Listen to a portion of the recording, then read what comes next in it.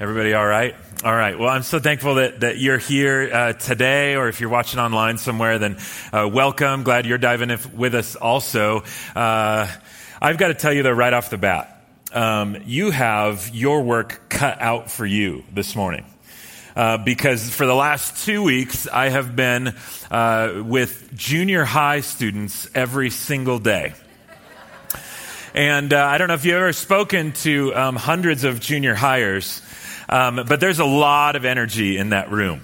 And so just to give you a little glimpse of what you are up against over the next 30 minutes, it was up at a camp in the Sequoia National Forest, and then they have another one down in San Diego that I was at. This is from San Diego last week. Take a look.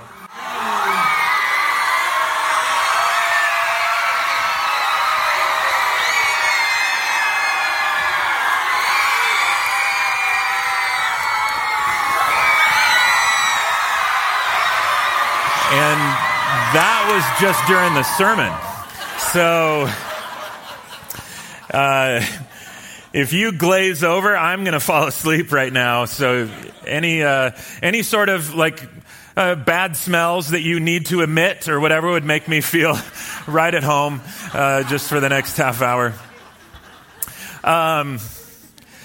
Being in those camps with these amazing junior high students, it just blows me away just to see the joy that is in their hearts, and there's just this freshness and this energy that I wish I could bottle and contain, and I love watching them just kind of process through an awful lot and then kind of receive it and just not overthink it too much like we do as adults, and then just kind of say, okay, now let's go change the world. There's this simplicity to it. It's just so refreshing. At the same time, there is, as you are all super aware, there is such a sadness that comes with that stage of life. It's not an easy stage of life to go through, but even at this particular moment in history as compared to maybe when you grow up or whatever, the things that they're facing, the darkness of things that they experience and face or tempted by or whatever are often things that I didn't have to face until 10, 15 years later in my life. And to hear their stories, the stuff that they were wrestling with and things that they were processing through, just enough to just break your heart. But the joy part mixed with that. I mean, isn't that life? I mean, that's all of us. I mean, there's the days where you feel great, and then the days where you're just trashed and you're like, man, I don't even know if I can make sense of getting through today. At one point in the week, what I like to do with them is just describe, when you're stepping into this relationship with God, it's not an easy road. He's calling you to walk this narrow path, and it's difficult to walk when you're trying to follow Jesus, especially today. And so I invite a student up. I just randomly pick one, and he comes up on the stage, and I say, what I want you to do here is I want you to take toe-to-toe step across the front of the stage and kind of get from point A to point B. And I say, okay, I'm going to count to 3, and then you go. 1, 2, 3, go. And then he starts to walk. And then when he gets in front of me, I push him off the stage. It's my favorite part of the whole week. And I say, no, I'm just messing with you. And I bring him back up, and I explain, this is a tough road, but there's also an enemy out there that wants to do whatever he can to push you off the path. And so I say, give it one more try. And so 1, 2, 3, and then he starts to walk, and then I push him off again. And this time I bring him back up, and I say, but the cool thing is God has not called you and I to walk out the Christian life alone. He has given us relationship. He's given us friends that can protect you from what the enemy wants to do to you. And what a horrible thing is if you and I have to live out our relationship with Jesus alone, but he's given us each other in that journey. So I turn to the little guy that's walking there, and I say, invite 3 of your friends up here with you. And so he turns and he grabs 3 of his junior high buddies, and then they come up, and I say, okay, here, we're going to do the same thing. On the count of 3, I'm going to have you walk toe to toe from point A to point B. But this time, I'm going to rush you at full speed, football style. And your friends, your three friends, are going to protect you. They're going to block, they're going to punch me, whatever they need to do to slow me down. You protect your friend. 1, 2, 3, and he starts to go. And I rush. And because the junior hires are junior high, they slow me down for sure. But they don't stop me. And so that's a blessing to have friendships, but what you really need is a friendship with God. And knowing that He's given us relationship, that's good, but relationship with Him is even better. And so then I say that, and then I say, now I want to invite somebody up, and then I've already picked out like a counselor, an adult, in the room. And I have them come up with the three friends to protect the child from walking across and not dying. And so I always sit in the back before this is going on during the worship, and I'm just kind of scanning the crowd. Where's the biggest counselor? And on this particular Sunday, just this last week or last week, I'm looking, and there was one counselor that even sitting down, he was enormous. He was the largest human being I've ever seen. And I thought, that's my guy. And so I got up, and we've got the friends defending, and I go, but guys, what you really need the protection not just of friends, but you need the protection of the Holy Spirit. And I say, come help me. And I point out this guy. And this guy, he stands up. I don't know if you've ever seen a solar eclipse, but he just kept standing up. How are you still standing up? I'm looking up, and I thought, this is going to hurt. And he came walking down the aisle, lumbering this way. There's planets orbiting around his chest. This was the largest. I found out later that he played Division I football in college as a center on the line. And so I bring him up, and okay, yeah, here's the Holy Spirit, and then here's your friends, and on count of 3, I'm going to rush you as hard as I can. And so you probably don't even need the friends, just let the Holy Spirit here, incredible bulk, go for it. And so I said, okay, here we go. 1, 2, 3. That's the last thing I remember. No joke. He just popped me, and I flew about 10, 15 feet back. I slammed up against the set that was behind me, and I got a concussion from the Holy Spirit. This was not good times. It was not good for my body, but it was really good for the illustration.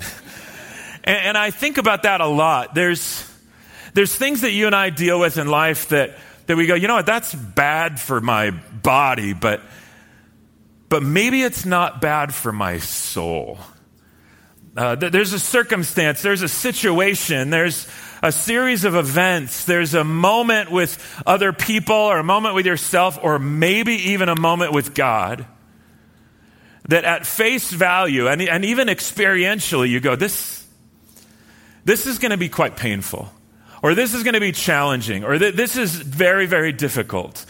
But it might be really, really good for your life. Today we're going to talk about a really odd moment in the Scriptures where a man named Jacob gets in a wrestling match with God.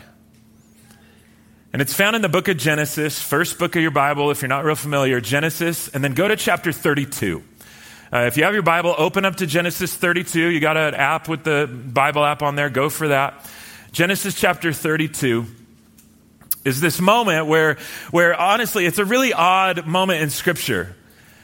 Jacob is the grandson of Abraham and the son of Isaac, and very influential in the early history, the patriarchs of the Old Testament, as God's establishing His people. I mean, Abraham, Isaac, and Jacob. I mean, these are the first big three. And Jacob is also the twin brother of Esau. Jacob, his name means deceiver or grabber. And it was kind of interesting. Being a twin, then his mom goes into labor, and Esau came out just ahead of him. So technically, he's firstborn. And as then Jacob comes out right after, grabbing onto the heel of his brother Esau. And so that heel grabber and everything that kind of denotes really came to summarize this guy Jacob. That he was kind of a deceptive sort of individual, a manipulative sort of individual. He would grab and scheme for opportunity as they came. And his life really was marked by that. Time and time again, he's just deceiving and manipulating. He's in a family, honestly, that didn't really have much trouble either with deceiving and manipulating. When it was time for Isaac, Jacob and Esau's dad, to pronounce his blessing on them, the firstborn would get the best blessing. And you know the story. Jacob swoops in and steals the blessing out from under Esau. Well, understandably, that ticked off Esau, and Esau, in fact, threatens to kill his brother Jacob for stealing. And so now you just talk about family discord and family drama and tension and fighting and whatnot. And really, like, he deserved any tension that came with it because Jacob kind of did something pretty deceptive and manipulative. Well, he runs off to a different land to live with his uncle, and he gets married, and then he becomes a man of wealth and power, and yet, through all of this, years and years later, some 20 some odd years later, he is still wrestling over some tension with his brother. It's amazing what past guilt will do to you. It's amazing what a moment, a super long time ago, if you continue to carry it and it's left unresolved, how much that can hamstring believers, how much it can just hamstring people in general. But Jacob's continuing to wrestle through this, and so he wants to reach out to his brother Esau, who is now also an influential man, and says, okay, here's what we're going to do. I'm going to send all these gifts to my brother. I want to reconcile. I want to reach out. So I'm going to send donkeys and sheep and goats and cattle and servants. And I'm going to send them as a gift to my brother. Try to patch it up. In other words, he's going to do whatever is humanly possible to try to cover up his guilt. And he sends all the stuff off. And word gets back. Hey, guess what? Esau's coming. And Jacob's like, oh, that's great. Well, it might not be that great. He's coming, but he's bringing 400 of his men with him. And now, Jacob understandably is nervous. What he feared seems like that's what's going to happen. My brother is still holding this hostility and hatred for me, understandably so. He's going to come and he's going to wipe me out. He's going to wipe out all my possessions. You can catch the fear and anxiety starting to build up. He's going to wipe out my family. He could wipe me out.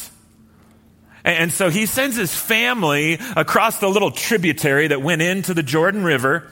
And then there he is. And that's where we dive in. Look at Genesis chapter 32, verse 22. That night, Jacob got up and took his 2 wives. Now you know why he's so angsty. His 2 female servants, and then 11 sons, and crossed the ford of the Jabbok. After he had sent them across the stream, he sent over all his possessions. So Jacob was left alone. Hold on there. He's now alone. When is the last time that you've ever been, really alone? You've had some downtime, some quiet time. You could be physically alone, not other people around, but your mind's racing. You got a million things to do. When's the last time that you've had more than 15, 30 minutes of being alone? If you're a parent, that hasn't happened in like a decade, so forget about it for you. But the rest of you, how often are you alone? This is actually kind of an interesting and powerful moment and really becomes a turning point for Jacob, where I believe like when we're alone, one of two things happens. Either when we're alone, we become really susceptible to whatever the enemy has in store for us. The worry, the anxiety. We're not occupied by anything to distract us from what's going on, so then we start to stress out over everything. When we're alone, the enemy comes in. You ever wake up at, for me, it's like 3:12 a.m. and I'm awake enough to be thinking about all the stuff that's stressing me out, but I'm not awake enough to reason really well. And my mind kicks in, and those can be some of the longest nights where you're just processing, wheels are spinning, and the enemy can come in and put so much doubt and weight on you. And those are stressful. So oftentimes when we're alone, it's not a good thing. No wonder a lot of us like just to stay constantly busy in a life that's constantly noisy, because God forbid you turn down the volume and actually check in with yourself. But there's another opportunity. There's another possibility that when we are alone, that it's an opportunity for God to command our full attention. And that's what kind of turns out to be the case here with Jacob.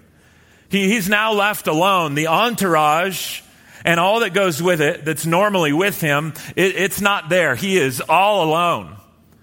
And God has commanded his full attention. And he's got all his fear, all his stress, all his worry, all his anxiety. What's my brother going to do? How am I going to get out of this? What's going to happen?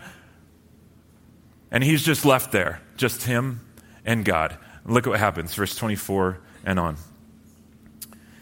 He's all alone, and a man wrestled with him till daybreak.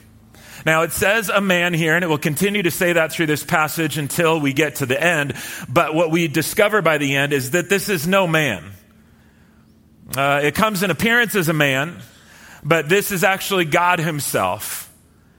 And he may be taking the guise of an angel or an angel of the Lord, but God wrestled with Jacob till daybreak.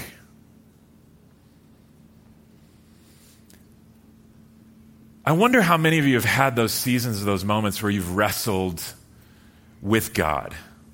That's a different sort of wrestling than wrestling relationally with people, or even just wrestling like with your own thought life.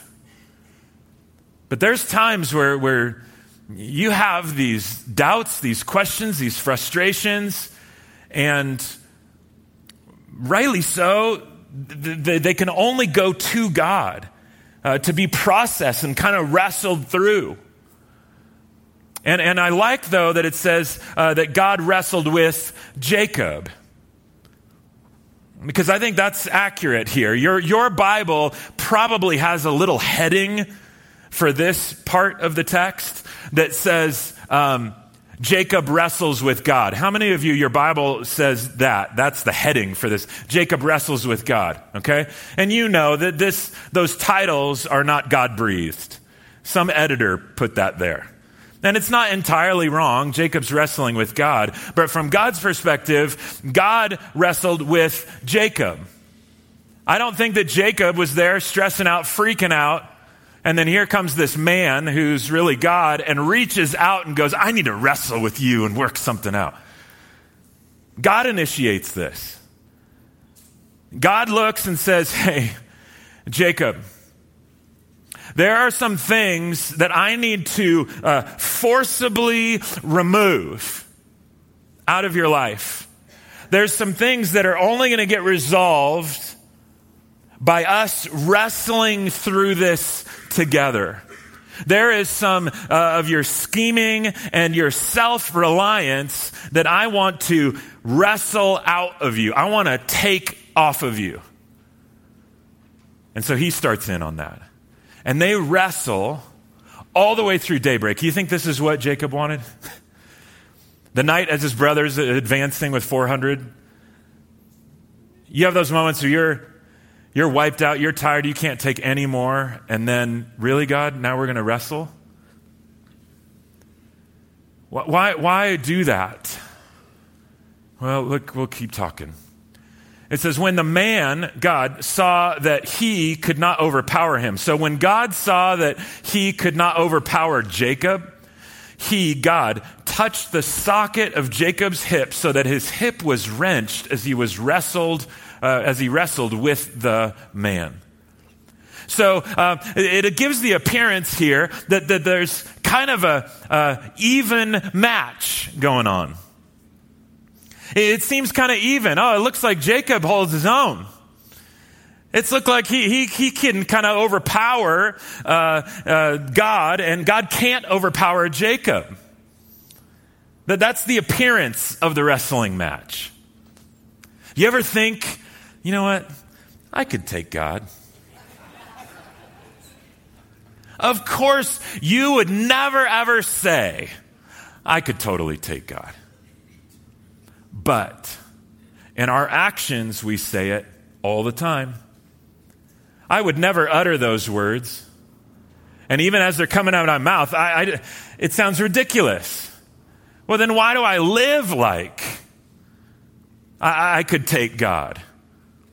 Or at least I could take God out of the equation. And know that all that's going on in this wrestling match is just the appearance that things are equal, that they're equally matched, man and God. And I love the grace in that.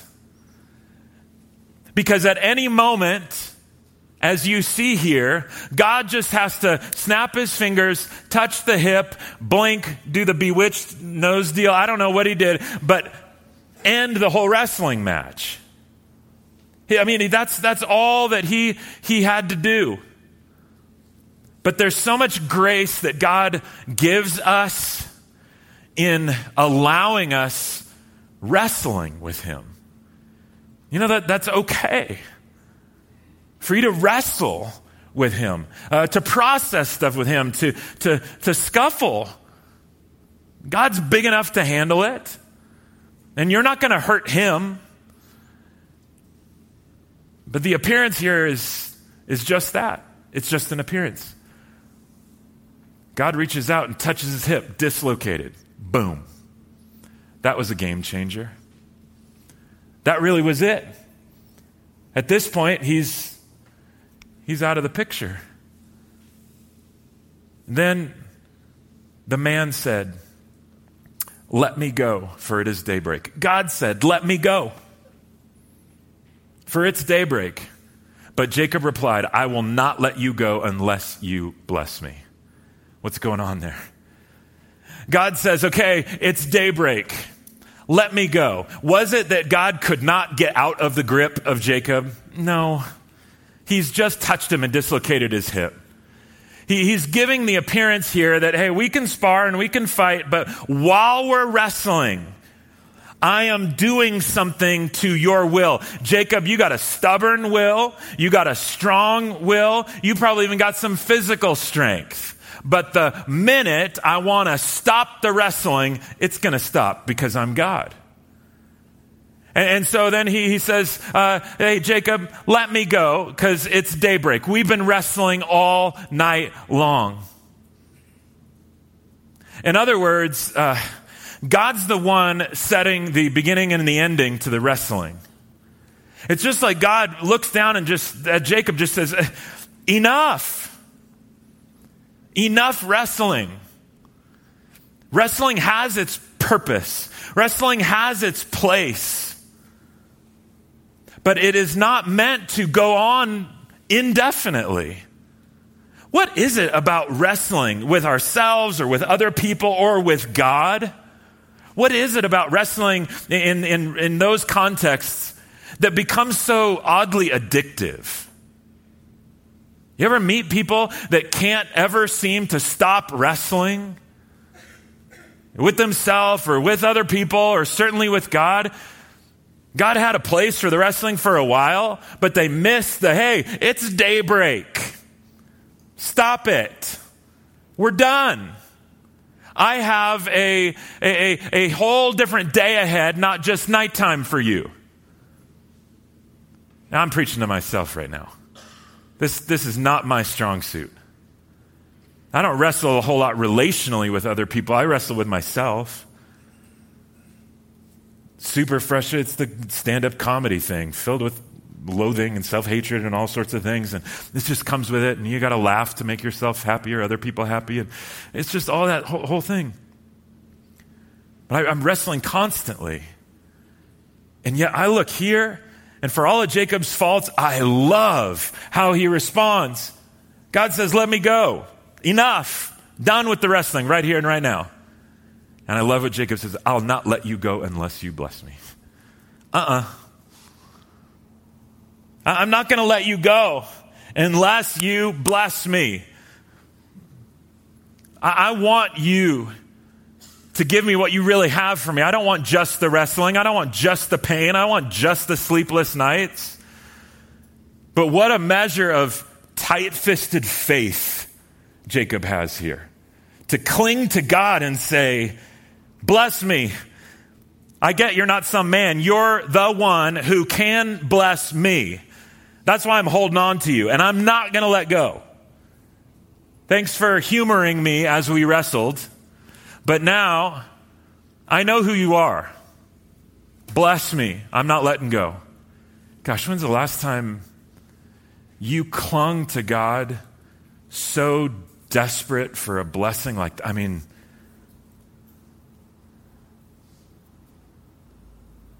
the other part that just blows me away in this is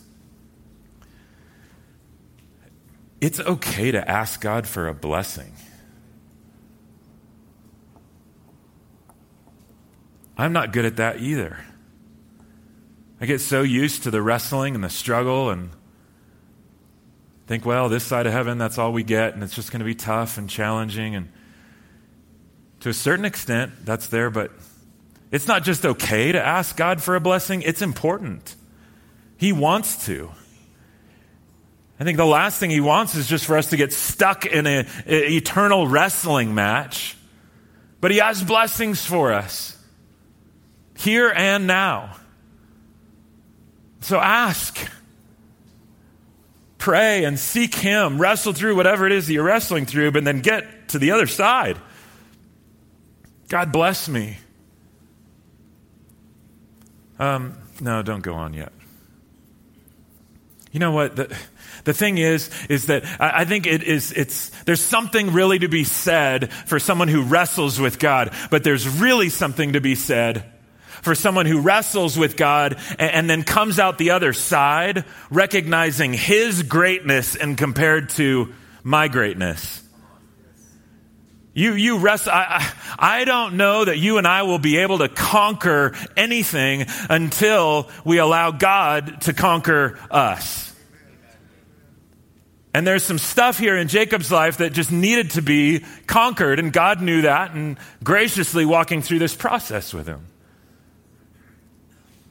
In the past, Jacob would have been relying on his wit to get him out of whatever and into whatever. Now he is relying only on the blessing of God. Oh, that we would end up there. He's reduced to not even being able to fight anymore. All he can do is hang on. Have you ever been there? That's not just okay. That's appropriate. I think for a while, Jacob probably thought the real enemy was outside of himself. The real enemy was the brother. You meet people like that all the time. The problem is always somebody else. Always somebody else. There was probably, during this wrestling match, there was probably a shift where he started to think, you know what? The problem probably isn't my brother that's coming to kill me, I think. I think maybe the problem's with God. You ever have a moment where you feel like God's the enemy? I mean, if you're honest, I've had those. And yet, I don't know much at 40 years old at all. One thing I do know, God's not the problem. God isn't the one that deserves the blame. He's not the problem.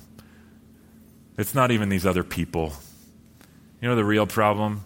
It's the enemy, it's sin, it's my own sinful nature. It's me. And I think there's a whittling away that Jacob finally gets to go, you know what? Yeah, it's not them. God, it's not you. Thank you for wrestling this out of me. In the Christian life, you win by losing. That's a paradigm shift. You give up to go up. You surrender everything, then you got everything. You want to save your life, then you lose it. It's not an easy road. Verse 27. The man, God, asked him, "What is your name?" "Jacob," he answered. Then the man said, "Your name will no longer be Jacob, but Israel, because you have struggled with God and with humans and have overcome." Jacob said, "Please tell me your name." But he replied, "Why do you ask my name?" Jacob knows who this is. Then he blessed him there. So after the wrestling match, then God says, "What's your name?" God knows his name. "What's your name?" "Jacob." He had to audibly out loud say, "My name is Jacob." It means deceiver. Audibly confess the label, maybe an accurate description of who you have been. But then God says, "But that's no longer your name. That's who you were. Now let me tell you who you are. Israel." And the description here is kind of what Israel means.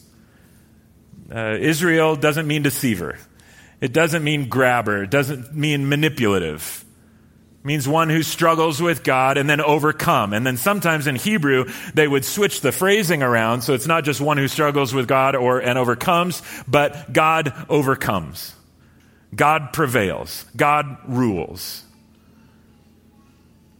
And so there's an identity shift that happens where Jacob says goodbye to his old name and his old way of life and steps into his new identity, his new way of life. What is more true about him is what God has said about him.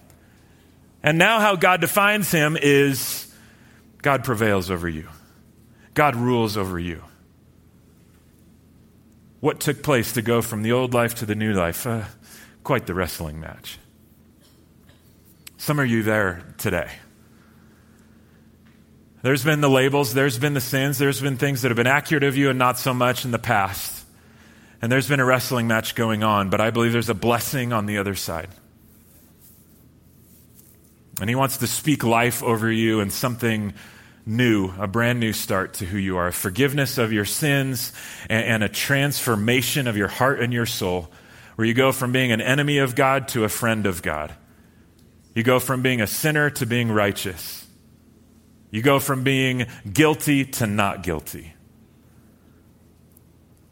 And that's all made possible because of what God does for us, namely through the person of Jesus Christ, who came and died and rose again to take the punishment that we deserve for our sin so that we could be free. Could we stand on our new name? Now, from this point on, Jacob has some moments where he stands on the name and some where he doesn't. If you continue to read through the rest of his life, Jacob gets referred to as Jacob twice as many times as Israel from this moment on, which tells me he had some trouble. But look at verse 30. So Jacob called the place Peniel, saying, "It is because I saw God face to face, and yet my life was spared." The sun rose above him as he passed Peniel, and he was limping because of his hip. Therefore, to this day, the Israelites do not eat the tendon attached to the socket of the hip, because the socket of Jacob's hip was touched near the tendon. Have any people that are limping in here today? Either by your own, some of you are limping just because you're old. That's just the the fact. But you're limping for one reason or another. You've had a wrestling match, you've had a hardship, you've had a difficulty, and it left its mark. But left to God's full devices and plans, oh man, what the enemy meant for evil, God can use for good. He can redeem and restore. That's what God does. And so just a question. Would you rather have no limp, but also no blessing? Or would you rather limp forever and have the abundant blessings of Almighty God? A lot of you are going, I'd rather limp and have no limp and all the blessings. Like, just give them to me now. That's called heaven. And someday that'll be true for all of us. But in the meantime, what might be a challenge for your body just might be really, really good for your soul. And so, Father, we just are so thankful for your patience. I pray specifically for those that are wrestling with you today because of something that you and they are still trying to work out. I ask, Lord, that you would be gracious as the wrestling goes on. I ask also that in your due time, you'd call it quits and they would have ears to hear. That when enough is enough of the wrestling, that they would hear that from you. And that you would prompt them to reach out for how much you want to bless them. If that's you here in the room today with your eyes closed and your heads bowed, if you're here today and you just go, you know what, I don't know who Jesus is and I have not stepped into a relationship with him. I've been wrestling with God. But I think I'm just stuck in the old descriptor, my old name. And I'm hearing God say, enough. The wrestling's over, and today you want to surrender your life to Jesus. Then you can do that just right where you are. You just talk to him out of the sincerity of your own heart. God, forgive me. Sick and tired of wrestling, manipulating, deceiving. Please forgive me of my sin. I know that Jesus came to forgive me of my sin. But I know, God, that you've got a new life, a new name, a new identity for me as a child of yours. You've got blessings on the other side. And I want to know you. I'm handing the keys of my life over to you, Jesus. You just talk to God about that if that's you.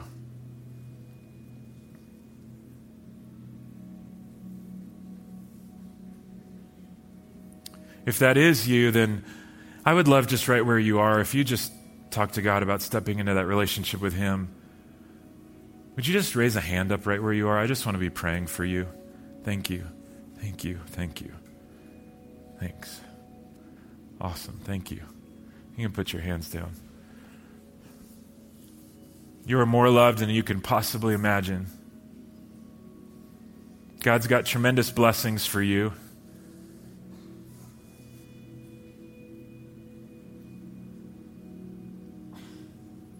Father, I also pray for those in this room that are wrestling, and maybe even wrestling with you, but not necessarily because of anything that they've done. They're wrestling with you just because life has been so hard and challenging, and it's something recent, it's something a long time ago, or the whole scope of it has just been one thing after another, and they're tired. They need your touch, they need your blessing. They know all about the limp, but they need to be reminded that you're good and that you're faithful and that you're strong and that you're the one who blesses, you're the one who prevails. Remind them of that now. Turn the corner on whatever it is that they're going through and bless them, Father. And Lord, we just stand for one last minute or two here to respond to you with our voices and take the good truths of this song and press them on our hearts. We receive what we're about to sing as a blessing from you. In Jesus' name, amen.